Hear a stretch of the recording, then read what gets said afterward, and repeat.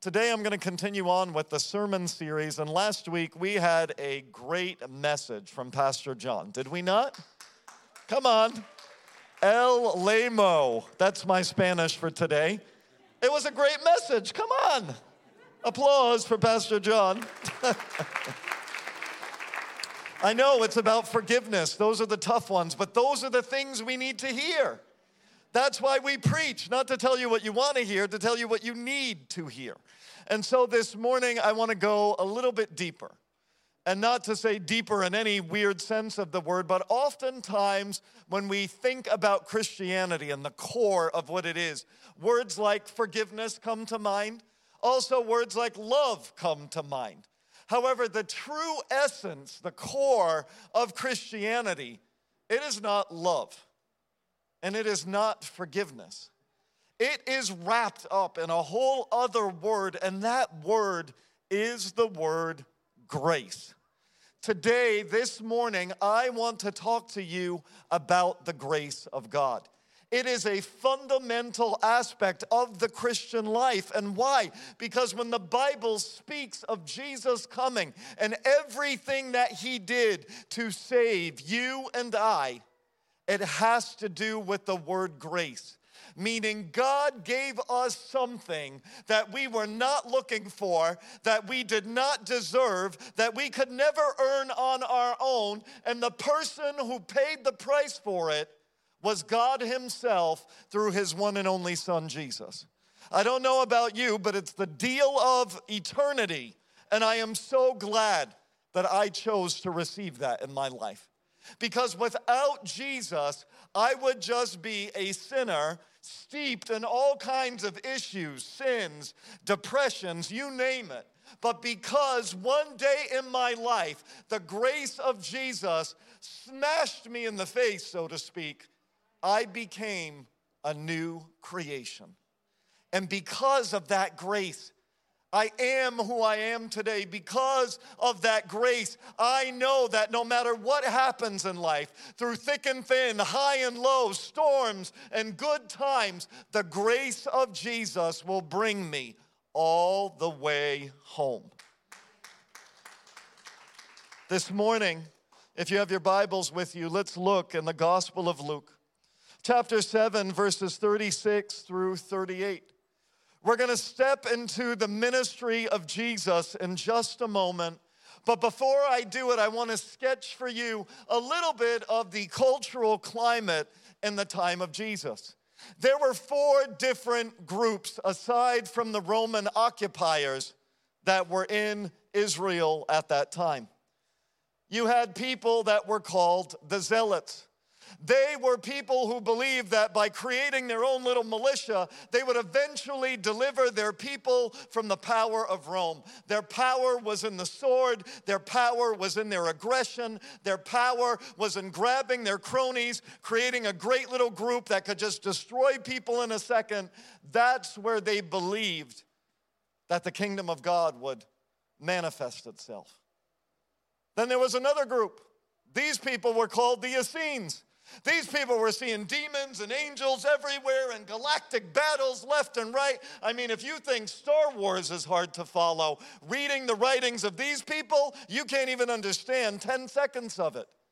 And they hid themselves as a community. They took ritual baths every day. They wore special clothes. They buried scrolls inside of mountains. The Dead Sea Scrolls. And they believed by being a separate little overly spiritual community that that's what the kingdom of God looked like. And then there was another group, the Pharisees. They were the reformers of Judaism that took the Jewish people out of captivity where there was no temple and no sacrifices were available. And they taught them how to live out the Jewish life with all kinds of rules and regulations. And they believed that by following the letter of the law, that's what the kingdom of God was. Then you had the Sadducees. They were people, oh yes, they knew the Bible. They knew how to write it from beginning to end. They could make the scrolls themselves. They could tell you every single dot and iota of everything, but yet they didn't really have the spirit of what it was all about. But they believed that even in their structured and dry way of looking at the kingdom of God, that that's what the kingdom of God looked like. But see, the kingdom of God looked very different. Jesus showed up fulfilling 333 prophecies of the Old Testament, and it smacked them in the face, and they still did not understand that the Messiah was among them. They were waiting for a king on a horse to split the sky. But he came lowly, riding on a donkey.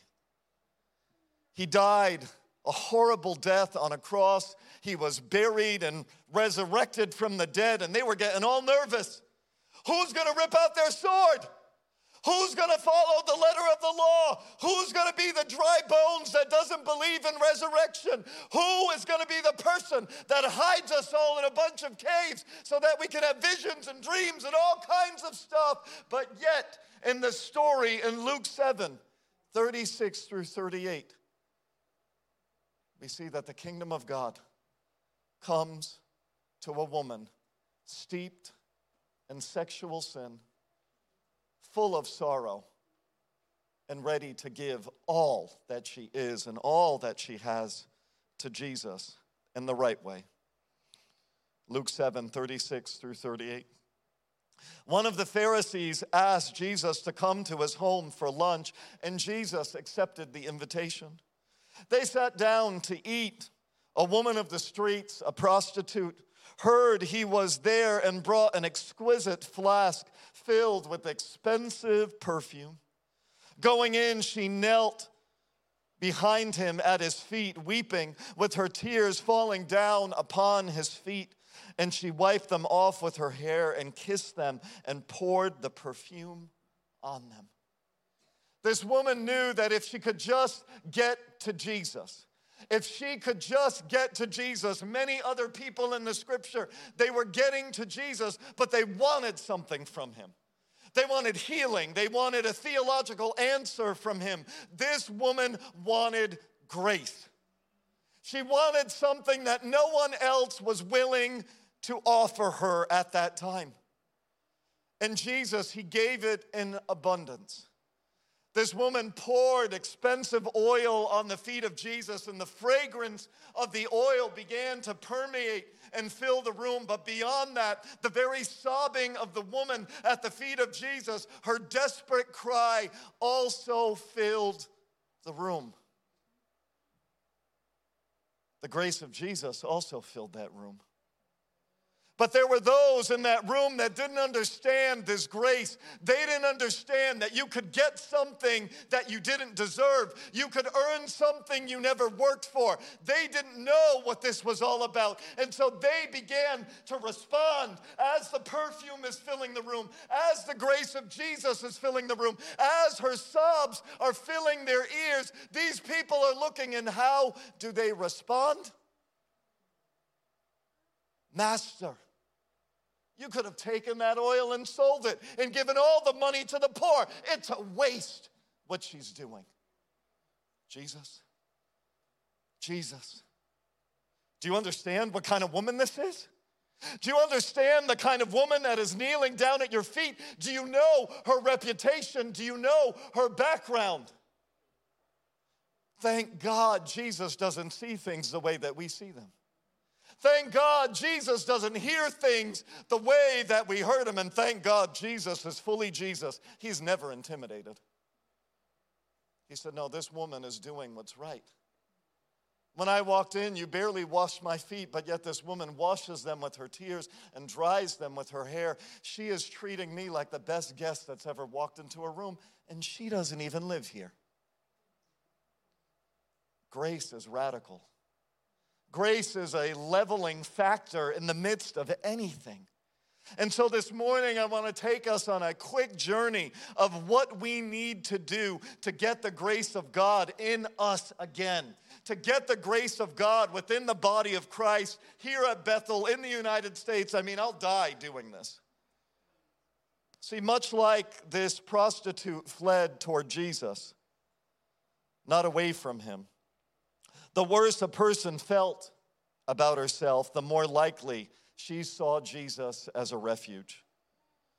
And so the question I pose to you this morning before I get on any factor of this topic, has the church lost that gift? Has the church lost the gift of grace? That's a question we should all be asking ourselves. That's a question that's going to require that we dig in pretty quickly into the Word of God and ask ourselves this morning some hard questions about who we are, about how we seek God or the lack thereof, and what is He doing in our hearts and in our lives, and what are we in turn doing for those around us that need Him. The first area that I have to deal with this morning in order to get us to a point of overflowing with grace like Jesus did, in order to make us a place as a church body where we are seen as a refuge to a world that is hurt and lost and dying, is the first thing is we need to get rid of the ungrace in our life. What's ungrace? Ungrace is oftentimes the attitudes that we develop. Attitudes we develop whether we are believers or not, because if we're making it seem like Christians are judgmental, hello, have you ever been judged by people who aren't Christians? You're in trouble. We live in a whole world of cancel culture. God forbid you say or do anything that does not fit the prototype of a day and age or a certain day and age of now, back then, whatever. You are done. You are done. Your career's over. Your life is over. They will get rid of you. They will annihilate you publicly. You will never, ever be able to move forward in life. And then they talk about us being judgmental as Christians. Take a peek at yourself. But let me just say another thing. I'm not naive. I grew up in the church. I've seen every kind of judgment. I've heard every kind of judgment imaginable. Did you hear what this one said? Did you see what that one did? Did you hear? We have become, to a certain degree, a group of self-righteous individuals. We think we know it all, and we think that we have all the answers. But sometimes the more we think we can see, we need to realize that we are becoming blind. Why? Because if I needed grace on the day that I got saved, I still need that grace today. There is nothing different about me than the average person out there on the street. There is nothing different about me than the worst sinner in the eyes of humanity. We are all sinful. We have all done what's wrong in the eyes of God. But thank God for Jesus that He came, that He paid a price for our sin no one would pay, and He gave us love and mercy and grace. But ungrace, that can permeate the atmosphere. Like the comments of the disciples of Jesus who thought that they knew it all. Like the comment of the Pharisee that thought that he knew it all. They all thought that they knew what the kingdom of heaven looked like. But this woman showed us that they didn't know grace. All they knew was ungrace in their life. Hebrews 12:15 warns us about this kind of idea of ungrace. It says, look after each other so that no one of you fails to receive the grace of God. Watch out that no poisonous root of bitterness grows up to trouble you, corrupting many. There are many people within the body of Christ or the church, quote unquote, but they have come to sit on a moral high horse. They think they're better than everyone else.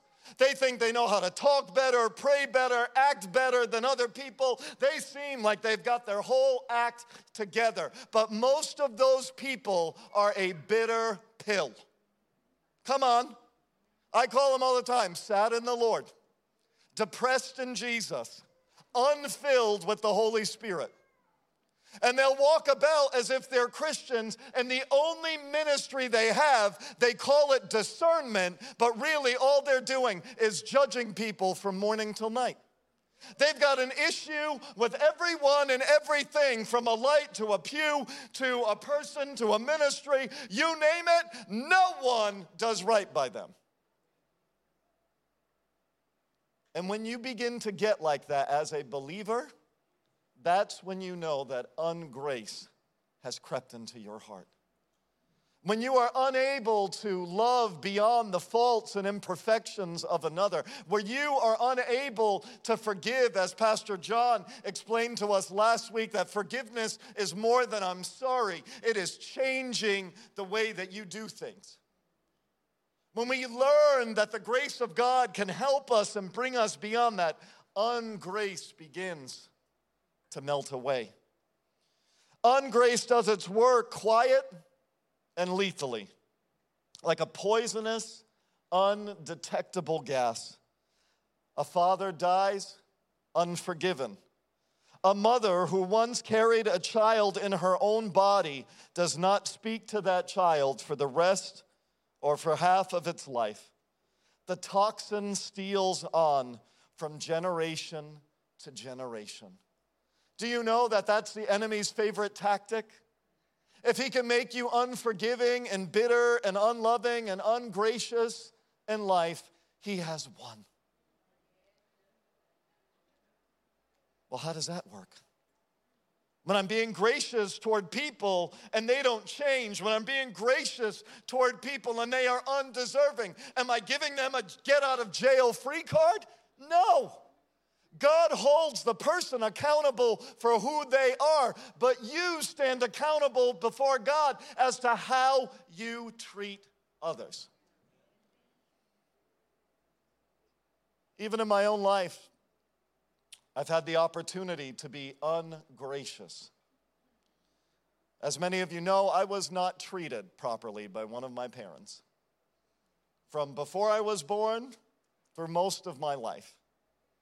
And when I was invited to what others did not realize was a deathbed, and I stood there and talked to him, he thought that the goal of the conversation would be to bring up the lack of being a good parent and bring up the years that were missed. And I said to him, we can no longer do anything about all of that. I just want you to know, mistakes and all, I love you. That's all I have to say. Because to offer him the ability to die in peace. See, people, that's what it's about. It's the ability to stand in moments, not in your own strength, but with the strength of the Lord. I can write books about my whole life. I can talk about how I can be a bitter pill, how I can never forgive anyone. I can walk around with a chip on my shoulder, but no, I can't. Why? Because Jesus offered me something that I could not get on my own. He offered me a love that no other human being could ever offer. And his love lifted me and it freed me. And it gives me the ability, when I want to be a stinking, stubborn, resentful, bitter pill, he gives me all that I need. All that I need to show his love and his mercy and his grace, even on those who are undeserving. My prayer is that the Lord would remove the ungrace from our heart like a root in the ground that needs to be pulled up. Let him pull up roots in your heart this morning. Let him pull out roots in your mind and roots that are in your ears and in your eyes that keep you from hearing and seeing and thinking and feeling the way that Jesus does about a world that needs him. But what do we need as the remedy to this ungrace? We need a lot of grace. We need God's grace, I believe, more than ever before, to counteract the radicalization of our society, to counteract the polarization of our society. We need grace. We need a lot of it. We need a lot of grace when you and I daily are being called to judgment on others. We need grace for a world that is lost and broken without him. 2 Timothy 1:9 describes this grace. It says, he has saved us and called us to a holy life, Not because of anything that we have done, but because of his own purpose and grace. The grace was given us in Christ Jesus before the beginning of time. God's work has always been about grace. Before God created us, he knew you and I would mess it up. We can point the finger to Adam and Eve. Stop blaming them. Stop blaming them. If you were them, I would have done worse than what they did. Eve ate the apple. I would have probably eaten it before she did. Come on, let's be real with one another. We are human beings. We are broken without him. We think we know better. We think we can plan and plot and do all kinds of things. We put all these limitations on things, and we don't serve these false gods. We have made ourselves to be God in place of God. We stand in judgment over people and things, feeling as if we know what's right. But the grace of God speaks beyond all of those things. Grace teaches us that God loves us because of who God is, not because of who we are. See, it's about him. When grace comes from him, that is real grace. I know Christians, and Pastor Noah said it in a better way, we want to fake it till we make it. So there are many Christians who go through things. They go through hard times. How you doing? Hey, everything's great. Praise the Lord. I'm dying inside. Hey, how you doing today? Bless the Lord, amen. His word is powerful. Oh my gosh, I'm so depressed after service, I think I'm going to bring an end to it. If you don't think these are real things, they are. People go through real things. As believers, it is not about being good little boys and girls. I love kids' church and youth group, but I constantly remind my children that serving Jesus is not about being bad or good. It is about receiving his grace into your life. It is about him forgiving you of the unforgivable. It is about him taking away the sinful nature that every single one of us have as human beings. A little bit of a revelation. We all poop and it all stings. Come on. Meaning we all sin. And it's all bad. We try to make levels and degrees and separations. We try to point out who's better than another. But Jesus leveled the playing field. When Jesus died for once and for all, no matter what their sin was or their background, Jesus paid it all. Thank God. Like David cried out in the Old Testament, Lord, if you mark our transgressions, who would stand? Who could stand? Who could stand here? Who is without sin in this room? Not any one of us. But thank God for Jesus. That grace, let it wash over you. Be like that woman at the feet of Jesus again. Be willing to let his grace wash over you. And I'm thankful. I'm thankful that grace is not one incidental moment in my life. Many people like to point back, I got saved then and then. I came to know Jesus and I felt his grace and it was 30 years ago, 50 years ago, 80 years ago. I don't care if it was 2,000 years ago. If you were actually at Calvary, because there are people that are Christians that act like that. They act like they were at Calvary. Well, if you were at Calvary, and you saw the love in Jesus, that when they mocked at him and they spit him and they criticized him and they beat him and whipped him, and he could still say, Father, forgive them for they know not what they do, then you would be a much better Christian than the way you're acting right now. Because you would understand the power of that grace. You would understand that it is anything but cheap. And because of it, you are willing to give it out freely. And so this draws me to the last thing.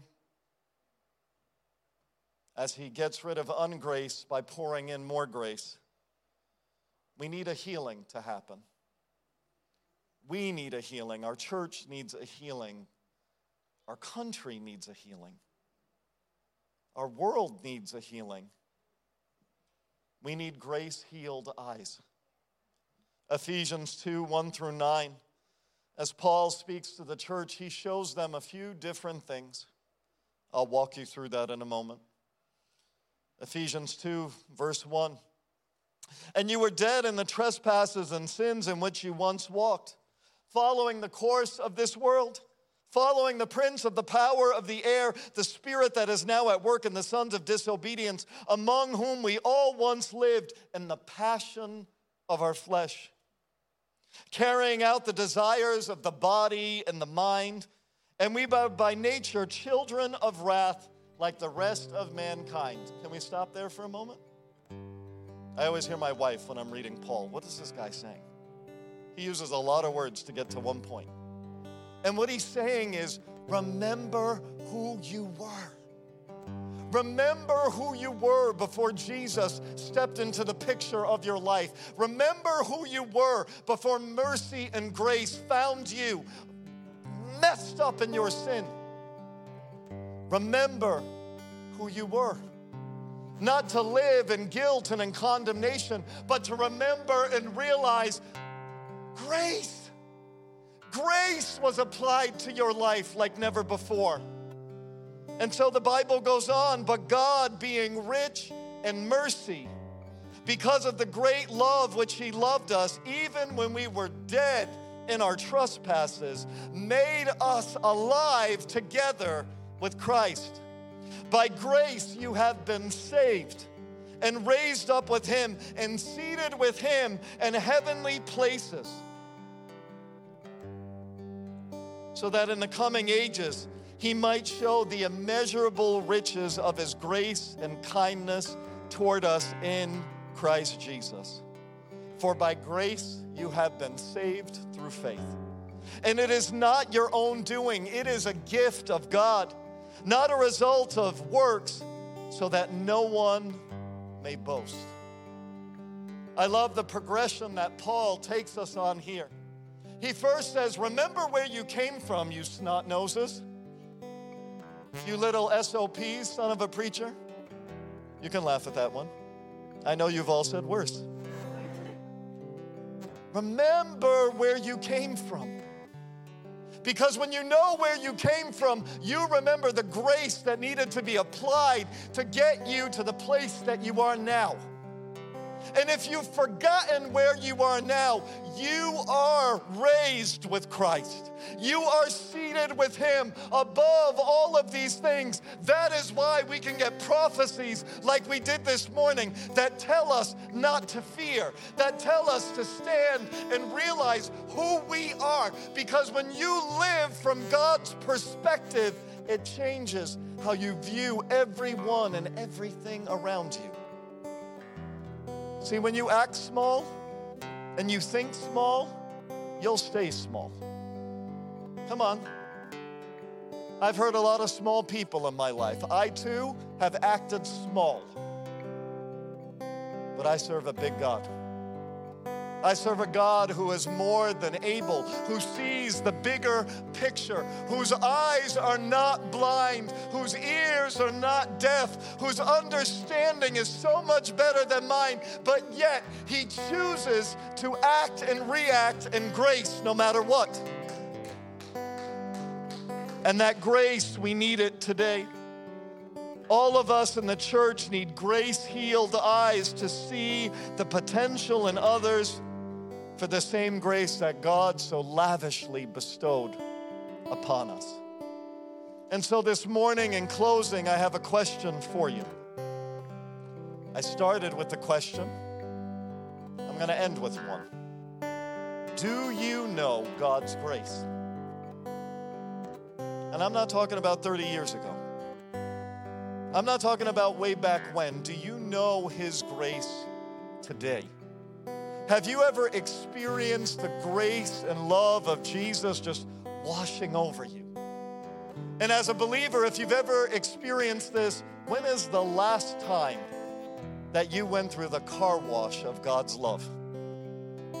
That you went through the car wash of God's grace for your life? for your heart and for your mind. Then you can love boldly. Then you can live robustly. You can swing from trapeze to trapeze. His safety net will break your fall. Nothing fosters courage like a clear grasp of the grace of God. Do you want to live without fear? Do you want to live with this kind of bold security that you're a child of God? Let grace touch your heart. Let grace fill your eyes again, and let it touch your ears and your mind.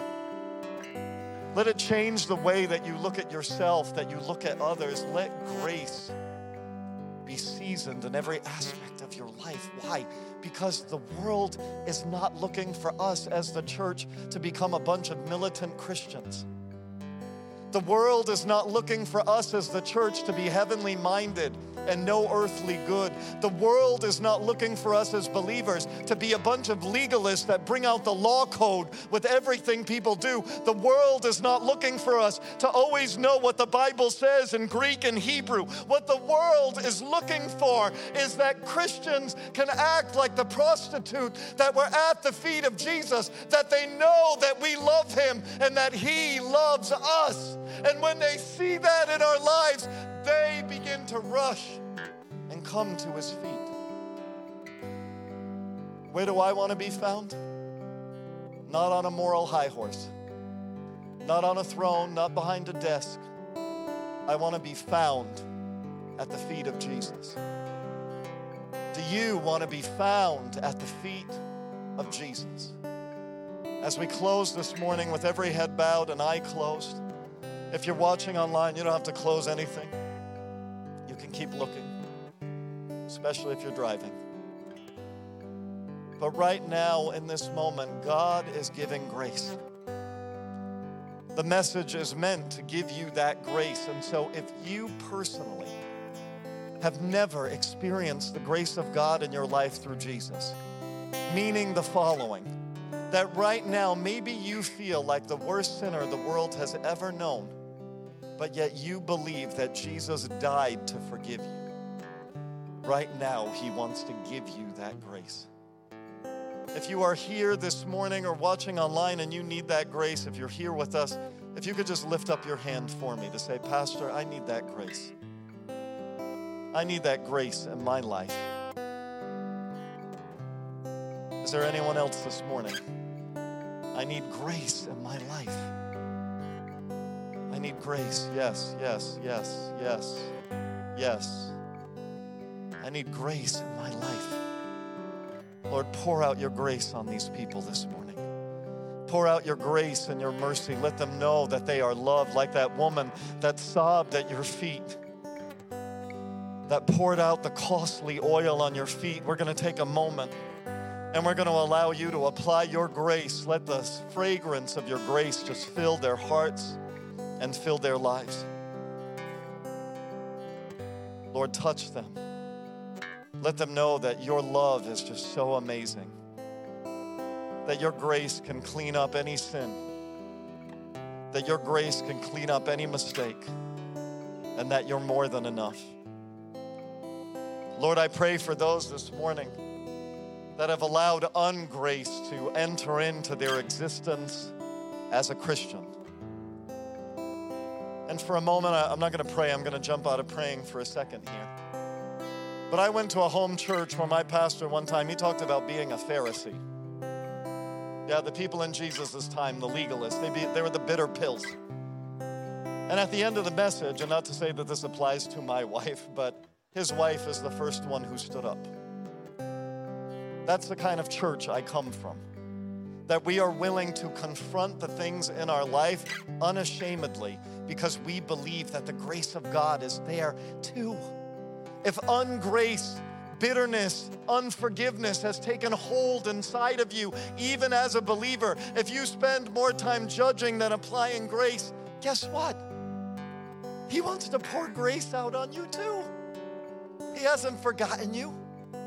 He doesn't want to leave you all bitter. He doesn't want to leave you all cold and shallow. He wants to fill you with life. And so this morning I ask you, and this is a bold ask this morning, but I have to do it. If you have let ungrace get the best of you, but you want grace to fill your heart again as a believer, I ask you to stand where you are. If you can sit on a moral high horse, you can stand up in a service. Lord, pour out grace. Lord, this is a tough altar call. But Lord, I know that you're doing this for a reason. Lord, pour out grace. Let us see you the way that you desire to be seen. Let us feel love and mercy and grace all over again. Lord, you know the reasons why we've built these walls around our heart. You know these reasons why our love has grown cold. Lord, you know the reasons why ungrace has just become the default setting. Lord, pour out grace in my life today. Let me encounter that grace all over again and again and again. Lord, as I finish saying in the sermon that we need grace-healed eyes, I pray that people's eyes would be healed today, that they would stop seeing with human eyes, but that they would see with yours. Lord, I pray for those that their ears would hear the things that you hear, that their hearts and thoughts would respond in the way that you respond. Pour out grace in this service today. I kindly ask that the altar team make their way to the front this morning. If you need prayer for anything as we round off, it's now time to conclude the service. We are here to pray for you this morning because grace applies to all areas. If you need healing, there's grace to heal. You need breakthrough, there's grace for that breakthrough. And we want to pray you through to the breakthrough this morning. Pastor Noah is going to lead us in one last song. It's an oldie but goodie, Amazing Grace. If we could stand with one another as we conclude the service today. If you need prayer for anything, make your way to these altars. Jesus is here. His grace is enough.